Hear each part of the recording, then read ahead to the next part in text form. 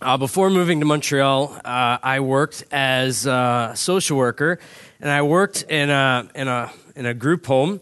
And in that group home, you could try and call out of work, but if you called out, you would have to find someone to replace you. So it was easier to just come in and fall asleep on the couch and be disciplined that way than try and be disciplined through calling out. So anyway, I share all that wonderful detail with you. Just say, like, this morning was one of those mornings I would just call out of work, but there's no preacher just waiting under that curtain over there to come out. So really sick this morning, cold meds. So you're going to get lots of, and that's just your gift. You know, I didn't have anything else to bring you this morning. So that's your gift. By the way, students, David Ritz just invited you to procrastinate more. I know that you don't study all the time. Right? I know that. And so you just heard him say, I'd love to take you out to coffee. And you're like, yes, I'm going to go out to coffee with that guy, so I don't need to study. I'm taking back David's offer for coffee. So no longer do you have to go to coffee with him. You need to study.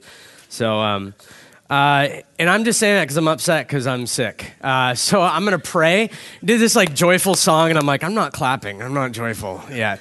So I'm gonna pray that my soul would become joyful, and that we would have a good morning together, worshiping fully. Lord, thank you that you are a great God, that you are above sickness, that you are above the circumstances, but you don't just hover above those, you enter into those and you change circumstances that are hard.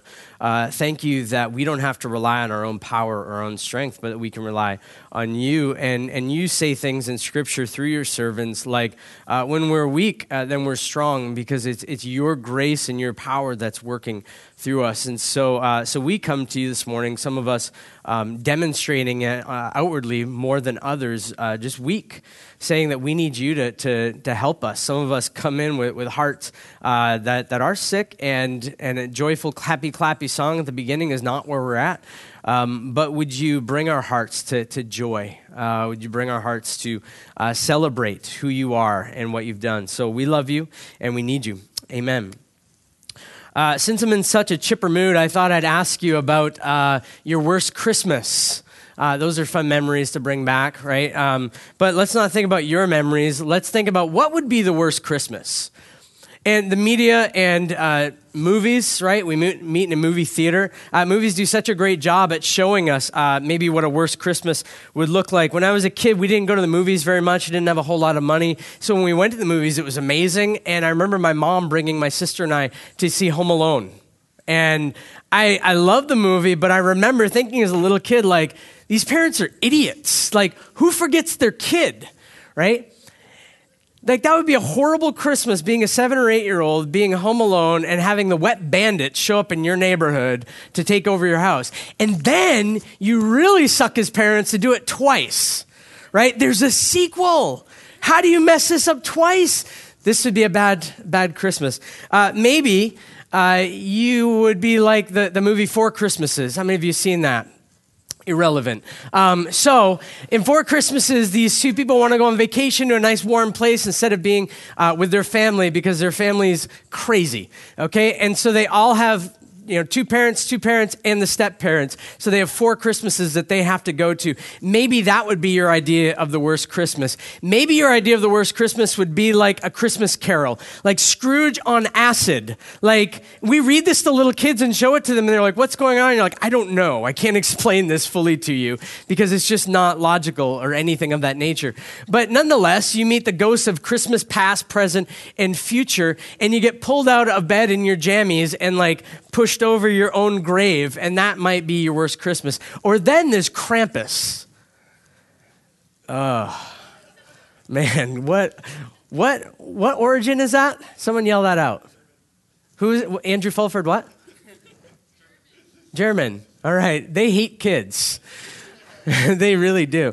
Because it's like Santa Claus is going to come, right? He's going to squeeze his big bottom down your chimney or somehow break into your house, and he's going to give you gifts. But if you're bad, this half goat, half demon is going to come in, and he's going to eat you, right? Like, so you better be good so that the fat man comes down our chimney. It's really crazy. But what could be worse than Krampus? What could be worse than Krampus? And they made a horror movie about that, right? I didn't see that. But what could be worse than that? Maybe it's finding out that you have an elf for a son.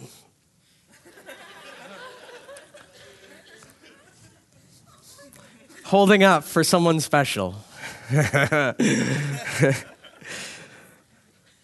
And you know what? That movie is actually the closest thing to the story we're going to look at this morning. Finding out you have an elf for a son. Showing up at your house and kind of ruining your life. This is kind of the story that we're going to get at this morning. So we're doing this thing called Advent Conspiracy. Advent means coming.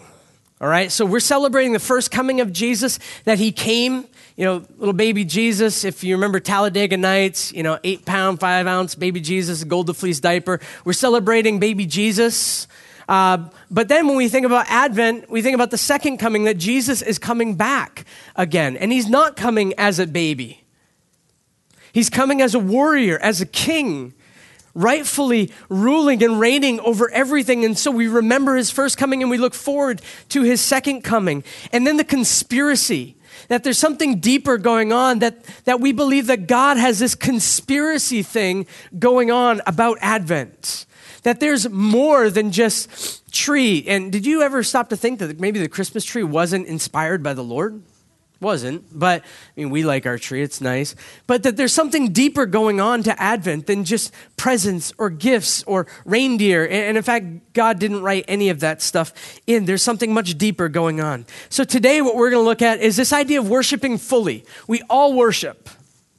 And at Christmas time, oftentimes our worship comes out. We worship the best deals. We worship the response of the person that we give the gift to. We worship ourselves because we want to make sure that we're getting the best gifts. We worship our ideas. We worship all kinds of things. And so we want to start out the season of Advent by focusing our attention in on the one that this Advent season is all about, and in fact, that life is all about. So today we're going to look at the gift of Advent. We want to look at the circumstances. We want to look at the response. We want to look at the content of the gift, and then we'll respond to this as well. All right, so that's where we're going this morning. We're going to be in the passage that David just read for us. So we'll be in Luke. And so we're going to look at the circumstances surrounding this Advent, this coming. And we begin in Luke 1:27.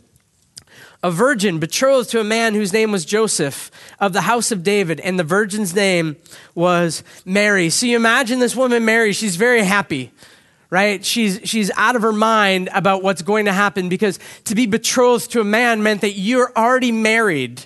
You're already married, so Mary, already married, waiting for Joseph to finish the house. So traditionally what would have happened is Joseph would have added on to his father's house. They would have gone and lived with their family. That's wild to me. I can't imagine that being a good idea, but in many cultures of the world it is. So, but you add on to the house, you finish that, then you come back, get your wife, your bride, you bring her back, and then you live there. So she would have been waiting, dreaming, thinking, what's the future going to be like? Man, we're going to have like 41 kids. It's going to be great, because that's how many babies you had back then. Lots and lots of babies. But this happy idea of waiting, hope, ideal was going on in her heart. And then an angel shows up.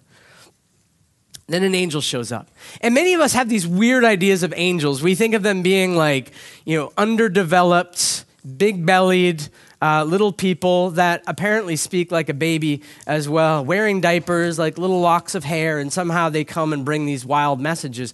This is not what angels are. We got that from toilet paper commercials and messed up artists of the Renaissance period. Maybe I'm getting that wrong. I don't know. It doesn't matter. I'm talking. So I'm on cold meds, remember? It doesn't matter. You can make stuff up if you want about Renaissance period. I don't even know. Anyway, so it's not that. It's not that. These angels are messengers, warriors of light, powerful beings. They freak people out. If a baby shows up in my house, I'm like, ooh, right? I'm not like, oh, what are you doing here? Right? I'm going to cuddle him and change his poopy and take care of him, not lose my mind. When people encounter angels, they lose their mind. Luke 1:26. In the 6th month, the angel Gabriel was sent from God to a city of Galilee named Nazareth. This powerful angel sent by God, scary thing, absolute terror.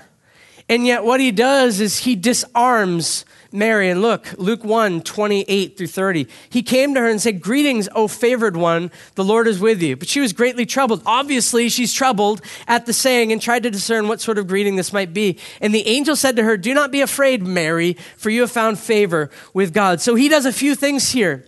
He tells her name. You're not just a number. You're Mary. You're not someone I'm using. I'm sent by God to you, Mary. You are very specific in the plans of God. So he disarms her fear with letting her know you're not just a number, you matter. And if you're here this morning, you matter to God. Doesn't matter what you've done, where you're from, whether you believe that God exists or not, you matter to him. Advent is for you. And Advent is because of you, and we'll find out why in a little while. But you matter. The second thing is when the angel speaks to Mary, he says, "Oh, favored one." And then he says in verse 30, "Mary, you have found favor with God." Favor is unmerited expression of love. You did nothing to deserve this. This is God's love moving towards you full force, not because of you and what you've done, but because of who God is. In fact, in the New Testament, we find out that God is love. Love flows from him. And so this favor coming to Mary is not based on who Mary is, but is based on who God is. That he's flowing his love towards her. That she is finding favor with him. Now, what do you associate favor with?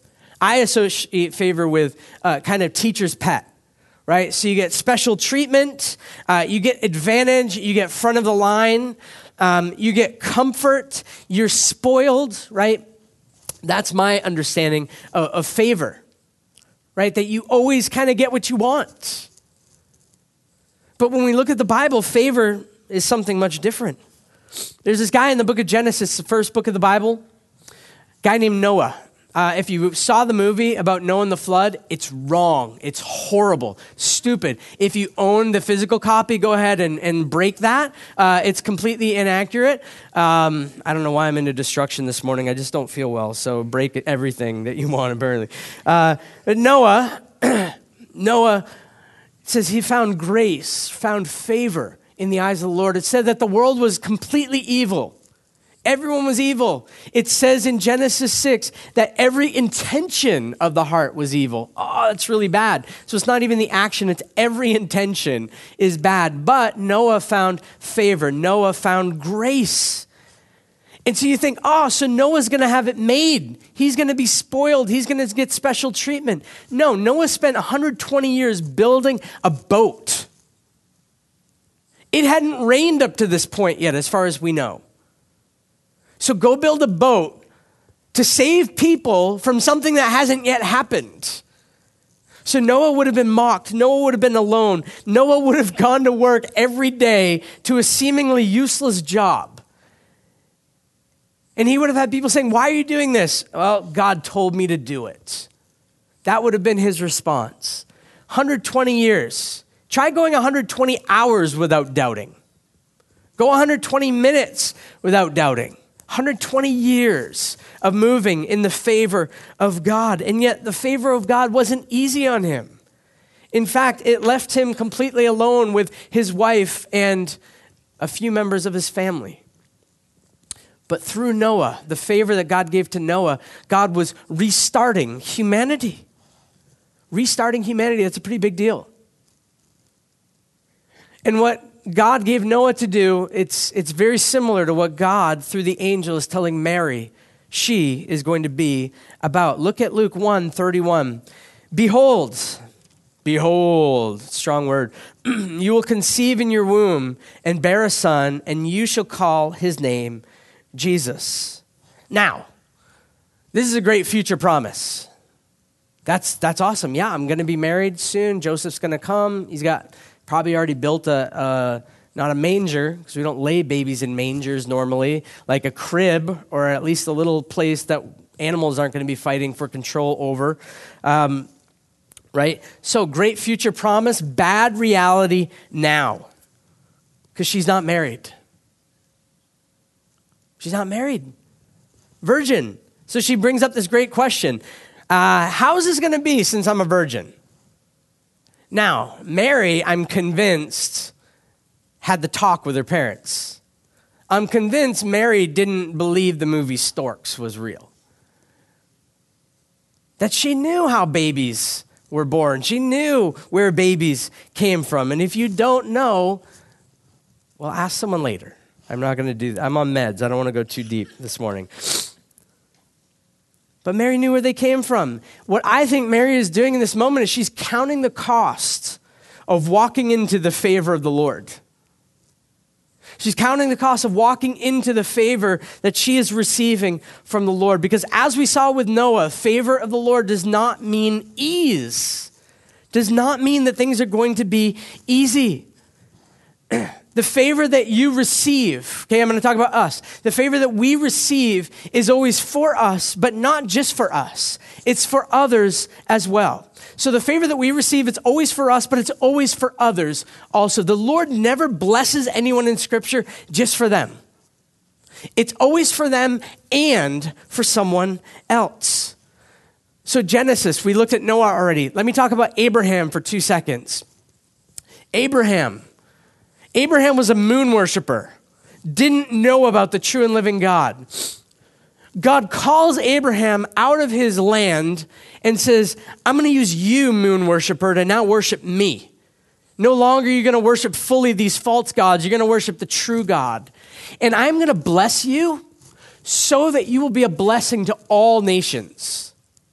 Hear that. I'm going to bless you so that you're a blessing to all nations. And this is what happens with Abraham.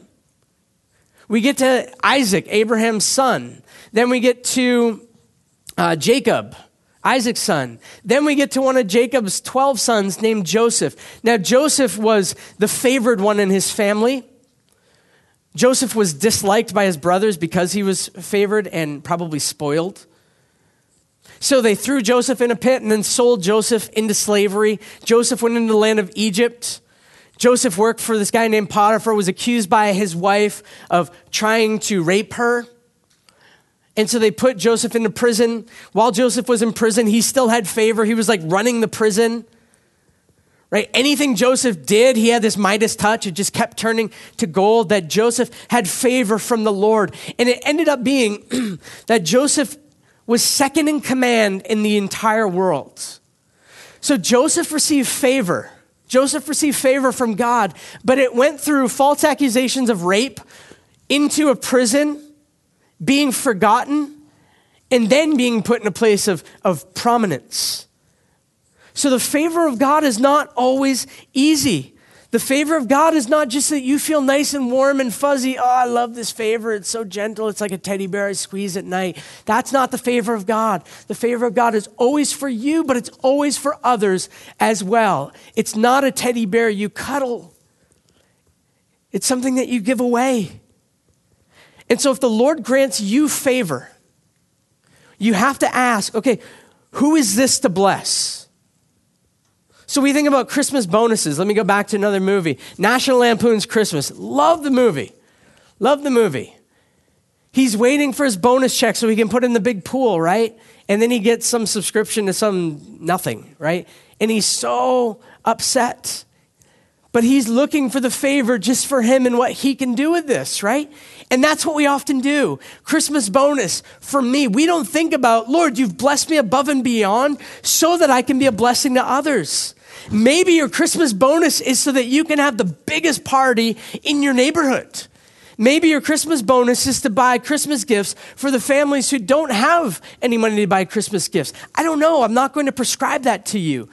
But the things that we receive, and I want to say everything that we receive, any favor that we receive from the Lord, isn't just for us, it's for others. Even if you know Jesus as your rescuer and as your king, that's not just for you to be warm and fuzzy with. That's also for you to now be an ambassador of reconciliation who goes out and declares and demonstrates the truth and reality of who he is. Now, the details. She asked a great question, right? How's this going to be? I'm a virgin. I know how this all works, Gabe. What are the details of this? The angel answered, the Holy Spirit's going to come upon you. The power of the Most High will overshadow you. Therefore, the child to be born will be called Holy, the Son of God. Behold, your relative Elizabeth, in her old age, has also conceived a son. And this is a 6th month with her, who is called barren, for nothing will be impossible with God. What's amazing is that the angel lets her know what's going to happen. There's not going to be a man involved. By the way, this is going to be the Son of God, and we'll get to the details of that in just a few minutes. But you don't think this is possible. I'm sure of it, right? People today are like, virgin birth. I don't believe in that. Only people back then. Are you kidding me? You think Mary was sitting there being like, no, I completely think this is a possibility. I know all kinds of virgins who have babies, right? They're liars. If they're virgins that have babies, they're liars. I don't know where to go with that. But what the angel says to her is, I know what you're thinking. I know what you're thinking. I know that you think this is impossible. So I believe that John the Baptizer, fully in God's plan, but I also think that John the Baptizer was a sign for Mary, because John the Baptizer came through Elizabeth. This was a relative of Mary. Elizabeth was old, barren, couldn't have babies. She was like Grandma Elizabeth with no kids, right? And what does the angel say? And just so you know, she's pregnant. So if you're thinking this is impossible, that wasn't possible either. And then what Mary does after this text, and we're not going to look at it this morning, is she goes and spends time with Elizabeth. Let me go make sure this is true. This wasn't like a Facebook thing, like, let me see the pictures. Oh, cool, she's showing, it's a boy, it's John the Baptizer, he's jumping, yay, Spirit of God's there. It wasn't that. It wasn't that, right? So she went and spent time with her. But just imagine being Mary. Maybe you've imagined this before. What would people think of you, right? Imagine being Mary. Okay, so I'm going to be a virgin, and I'm going to give birth to a baby, and it's God's. And somehow everyone's going to be okay with that. Right? What is going on in you? You're going to have to own, I'm going to have a new reputation. My new reputation is going to be unfaithful. And that's a nice way of saying whore, right? So I'm going to be known as the unfaithful one. What's Joseph going to think, right? And an angel shows up to Joseph in a dream in another passage we'll look at later on in the series. What's Joseph going to think? He's going to come back. What if I don't even have a man? What if it's just me? Just me and Jesus? How's this going to be? Like, she's weighing all this out. The rest of her life is going to be changed. She's going to be seen as cursed. She's going to have to wear the scarlet letter because no one is ever going to believe that this baby is God's. How would you respond? Lord, I'll do anything else, but don't make me do this. Lord, make Joseph be the one that's pregnant. Show it that way, right? Make a new thing. Create a new way in the wilderness. That's what that really means, right? I don't do this differently. What would the response be? Look at what Mary says. Let it happen as you said. Let it happen as you said. Don't change a thing. Everything that you've said, I want that to take place. I mean, this was going to wreck Mary's life. This was Buddy the Elf showing up, right? Wrecking life. Except this is more traumatic.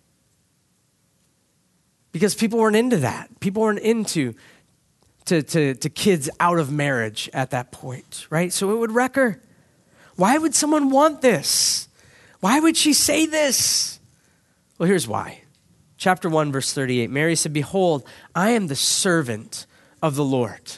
Let it be according to your word." And the angel departed from her. I am the servant of the Lord. And then in verse 48, he has looked on the humble estate of his servant. You see, the way that she saw herself was servant. Servants only want what their masters want. Servants aren't interested in what they get out of the deal. Servants are interested in what the master is giving them to do, and they're excited to be able to do that, or at least they're joyful to be able to do that. It might not be happy. It might not be, yes, circumstances are exactly the way that I would choose for them to be, but there's joy moving inside of her. This wasn't about her. And if we're servants of the Lord, which if you've been rescued and brought into the kingdom of God, you're a servant of him. You said, I don't want life the way that I want it to be. I want life the way that the Lord wants for it to be. I want to be about that. I'm here for that. You see, she saw past her situation. This is most likely a teenage girl. Scholars think like 15, 13 to 15 to 16. Teenage girl. How many 13 to 16-year-old girls see past their situation? How many 45-year-old women see past their situation, right? And I'll bring guys into it. It's not just a women's thing, right? How many guys see past their situation, right? We're so focused on ourselves. And yet she had the maturity. Something was going on inside of her that she saw past her situation, and she saw the bigger picture of what was taking place. She knew that generations were going to call her blessed. Isn't that amazing? The reality is that people would call her cursed, but she knew that for generations, people would call her blessed. Right? There's certain groups within Christendom, I disagree with this, the idea of praying to Mary, but they would call her blessed, right? And we would call Mary blessed in the way, not because of who she was, but because of the privilege that she had, and I think she understood this. Generations are going to call me blessed, not because of who I am, but because of the privilege that I have to be part of God's rescue mission in this way. You see, her delight wasn't in the virgin birth. I don't think she delighted in that at all. Oh, good, I'm so glad to be the only one to ever have a baby while a virgin. I don't think that was her thing. I think where her delight came from was in what God was going to accomplish through her. The content of the gift. So we've seen the circumstances, we've seen Mary's response, and now we'll see the content of the gift. And it's going to be in chapter 1, verse 31 to 33. You might have to push that along, Jordan. Luke 1, 31, there we go. And behold, you will conceive in your womb, bear a son, you should call his name Jesus. He will be great, he will be called the Son of the Most High. The Lord God will give to him the throne of his father David, and he will reign over the house of Jacob forever, and of his kingdom there will be no end. So a few things, Son of God. This doesn't mean that God is in the heaven all by himself, and now he's going to have a baby, right? He and Mary are going to have a baby together. No, Son of God is a title. God the Son. So we believe in one God who has always existed and will never have an end, that exists in three beings, God the Father, God the Son, God the Holy Spirit, yet remains one God. And you say, that's a bit complex. I said, yeah, welcome to the complex club. You say, that's a bit mind-blowing. Boom, pound it. Get it. It's out there. And yet there's so much about God that we can't fully comprehend, yet we believe. Right? You don't have to understand everything about God. And in fact, if I could understand everything about God, I'd be very suspicious about God. If me, being a creation, can figure out the creator in all of his essence, then I would be suspicious of that. In the book of Ephesians in the New Testament, it says that it's going to take us an eternity to figure out the depths of who God is. So that means that we're never, ever going to know all of the depth of who God is, but we'll always be exploring this. This is marvelous. This gives me, I think that it gives me the chills. It's not the cold meds giving me the chills, but this is amazing. So Son of God, God, eternal God, is going to take on flesh. God the Son is being sent by God the Father and the Spirit to come and take on flesh. And this is what we celebrate at Christmas. His name is going to be called Jesus, Yeshua, or Joshua. And what we know about Joshua from the Old Testament is that he was the one that led the people of God into the promised land. The people of God were rescued out of Egypt, brought into the promised land that God had for them to be dwelling in. In this new Yeshua, this new Joshua, this Jesus was going to do a better work than Joshua did. In the book of Matthew, chapter 1, verse 21, we read this: "She will bear a son. You shall call his name Jesus, for he will save his people from their sins." This is the better work that Jesus was going to do. Joshua in the Old Testament could only bring people into the promised land and lead them into battle. Jesus is coming to rescue his people from sin. Now, sin, I've said this many times, but sin is an archer's term, okay? And it means to miss the mark. So there's a mark of perfection that God has set, and an archer term means if you sin, you miss the mark. So what we find out in the New Testament is that we've all sinned. Every human is not perfect. None of us are on the nice list. We're all on the naughty list. None of us should receive presents. We should all get coal that not only sits in our stocking, but then eats us up and devours us, right? Radioactive coal that some nuclear thing happens when we see it. Like, we should be devoured. That we sin. We're not perfect. And what we see in this is that Jesus has come to save his people from sins. So the only one on the nice list, the only one that's ever been on the nice list, comes for those who are on the naughty list. This is why Jesus was sent. That he came for rebels. Those of us that give God the finger, who shake our fist, who say we have a better idea of how things should be. God came for us. For the nice little religious kids who are sitting in a corner rocking back and forth, reciting memory verses, saying, I've done all these things, I'm alone, I'm doing all these things to show God how amazing I am. God didn't come for you. If you think that you can earn God's favor by being nice enough, you miss the point of Christmas. You miss the point of Advent. You miss the point of Jesus. Jesus came because you couldn't be nice enough. You couldn't be good enough. And so he comes. He lives a perfect life. Jesus grows up, always being on the nice list, never misses the mark. And he goes to the cross for those of us on the naughty list, for those of us who have sinned. You see, God doesn't turn a blind eye. I think Santa Claus is a joke. I think Santa Claus, the whole idea is like wooing kids into, trying to be good. And then the Germans have figured out, like, well, we can't woo kids into it, so now we need the scare tactic of Krampus, bring him in. But Santa Claus is just this fat old man that is our idea of him, right? He was a true saint. But this fat old man to help kids try and be better. And we create these little religious monsters. And yet Jesus came because he knew that none of us could be good enough. God doesn't turn a blind eye. He's not a Santa Claus. He doesn't say, oh, you've been good enough, little boy, little girl, I'll show up. No, God doesn't turn a blind eye. He looks at the evil that exists in your heart and he says, I need to destroy that. But he says, rather than destroying you, I'm going to send my son and he's going to take it from you and I'm going to destroy him. This is what Christmas is about.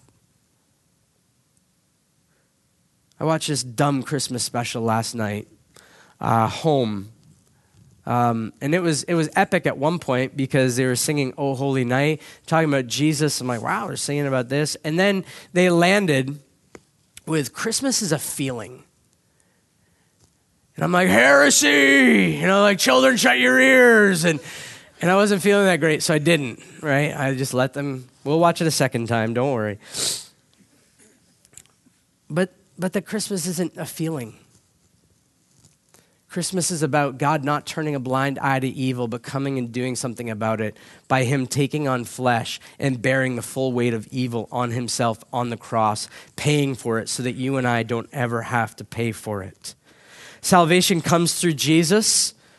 And the way that salvation came through Noah on the ark, right? God working through Noah. Salvation comes through Jesus, his death, his resurrection, and this new humanity appears out of the tomb. Jesus doesn't remain dead. He rises from the dead. This is the good news, right? And so Jesus rises and now gives hope for a new humanity again, a humanity that will not experience sin, suffering, death, hell, none of it. And this is a gift for you. You might be thinking, I don't know what I'm going to receive for Christmas this year. I guarantee this far outweighs any of the crap that anyone got you on Cyber Monday. This is way better. You get to be part of new creation, new humanity. You get to be known by God. You receive favor from God. It won't be easy. Favor is not easy, but it's eternal. Eternal favor from God. This is a gift for you. Now, here's the deal with this gift. This gift is only for the imperfect. This gift is only for the failures. This gift is only for the outcasts. And if you say, I'm not in that category, well, you actually are. You just haven't owned that yet. The gift is for the sinner. When we own this, then we're ready to receive the gift. Right? The name tag says to you, to your name. But until you acknowledge, I am that person, you can't actually take the gift. So this morning you get to acknowledge, that's me. Or you get to acknowledge again, that was me. God, wow, you did that for me. This is amazing. I get to celebrate. My heart gets to be joyful now. It's taken my heart a while, all right? But I'm getting there, right? Joyful. Look at what Bruce Cockburn says in his song, Cry of a Tiny Babe. Amazing song. Amazing song. It says, there are others who know about this miracle birth. The humblest of people catch a glimpse of their worth. For it isn't to the palace where the Christ child comes, but to shepherds and street people, hookers and bums. And the message is clear if you've got ears to hear that forgiveness is given for your guilt and your fear. And that's just a small part of the song, but that's reality. That if you hear what I'm saying this morning and you hear it for you, then this is rescue for you. This is rescue for you. This is good news for you. And this kingdom will have no end.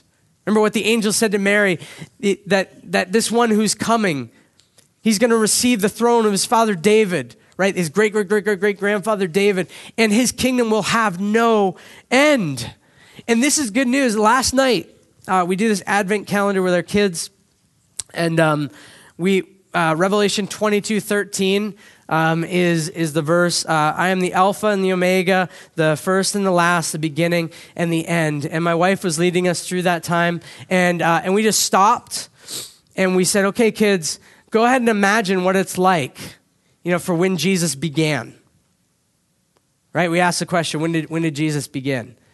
And the kids said the words like, well, never. Okay, well, what does that mean? That he never had a beginning. And I want to invite you into that mind-blowing experience. Sitting and imagining that Jesus never, ever had a beginning. God never had a beginning. What's going to happen in your mind if your mind's like mine is, yeah, okay, I understand, but when did he really begin? No, there was no beginning. Okay, yeah, I get that. But when did he really begin? No beginning. Your heart should feel a bit weird. I think when our heart gets to that place, we're ready to worship. And then we go to the other side. I am the Omega, the last, the end. What we said to our kids last night was, when Jesus comes and brings us to be with him, we're not going to have any end. There's not going to be any ending. Jesus is the end. It's like, okay, yeah, but when is it really going to be the end? Oh, no, there's no end. Oh, yeah, okay. But like really, when will it end? No, there'll be no end. And again, your mind and heart should just feel a bit awkward because we're not used to that. And again, your heart is ready to worship. And I walked into the kitchen quietly, and they were discussing things, and my heart was leaping for joy. Because I once again was caught up in this miracle that I get to be part of this story that never ends.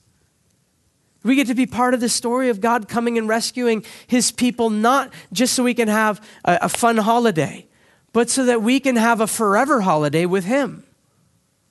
This is what we're invited into. This is our story. This should cause our minds to be blown. We should never get over this gift. We should have Revelation 22:13 at the front of our minds all the time. You should practice that exercise often. And what I realized last night, and again this morning, is that we have favor. What did I do to be part of this story? Nothing. What did you do to be part of this story? Nothing. It's all because of what he has done. This is favor. So what do we do with this? Well, I think we do the same as Mary. We worship. We worship fully. Not just a little bit. We give our full selves to worship of this God. And so Mary has this beautiful song that I'm just going to run through really quick. In chapter 1, verse 46 to 55. And here's what she says. My soul magnifies the Lord, and my spirit rejoices in God, my Savior. She's not rejoicing in what she's lost. She's rejoicing in what she's gained. I get you, God. My spirit is like a magnifying glass that when people are looking at me, they should see the enormous nature of who God is because of how I'm responding to him. And he calls us blessed. He has looked on the humble estate of his servant. Behold, from now on, all generations will call me blessed. If you are a follower of Jesus, I guarantee you this. The world means opposition to God. Opposition to God will not look at you and be like, you're so blessed. You're just such a blessing. You're so blessed. They will not say that. But the Lord says that. The Lord says, you are my people. You are blessed. You have found favor. You have found favor. And what are we blessed with? We're blessed with mercy. We're blessed with mercy. That the Lord has taken his scope, focused it in. I know gun analogies are bad to use, right? So I'm trying not to use those, but a scope, right? That he would focus in his scope on you and take aim at your heart. And rather than shooting death at you, he gives you mercy. Mercy is not receiving what you deserve. Not receiving what you deserve. And grace is receiving what you don't deserve. And this is what Mary highlights, that we're blessed with mercy. For he who is mighty has done great things for me. Holy is his name. His mercy is for those who fear him from generation to generation, which means his mercy is for us today. He has shown strength with his arm. He has scattered the proud in the thoughts of their hearts. He has brought down the mighty from their thrones and exalted those of humble estate. He has filled the hungry with good things, and the rich he has sent away empty. He has helped his servant Israel, or his people, right, in remembrance of his mercy, as he spoke to our fathers, to Abraham and to his offspring forever. Forever. You see, God is on this conspiracy. God's been about this conspiracy to gift us through Jesus with mercy. And when you receive mercy, it refocuses your attention. You ever got pulled over? I have. You ever got pulled over and not been given a ticket? That's a really good feeling. Mercy. What does mercy do? It refocuses our attention. Now, in that case, it's momentary. You're probably not going to stay under the speed limit forever, but at least for those first few kilometers, you're thankful and that's moving you to obey, right? But mercy refocuses our attention, right? When someone forgives a debt that you owe. My grandfather, before he passed away, he paid off $20,000 of debt for me. Gone. Crazy. Mercy. What does mercy do? Mercy all of a sudden was like, whoa, I need to be more careful with my finances. Wow, I need to use these things. But right, it refocuses our attention.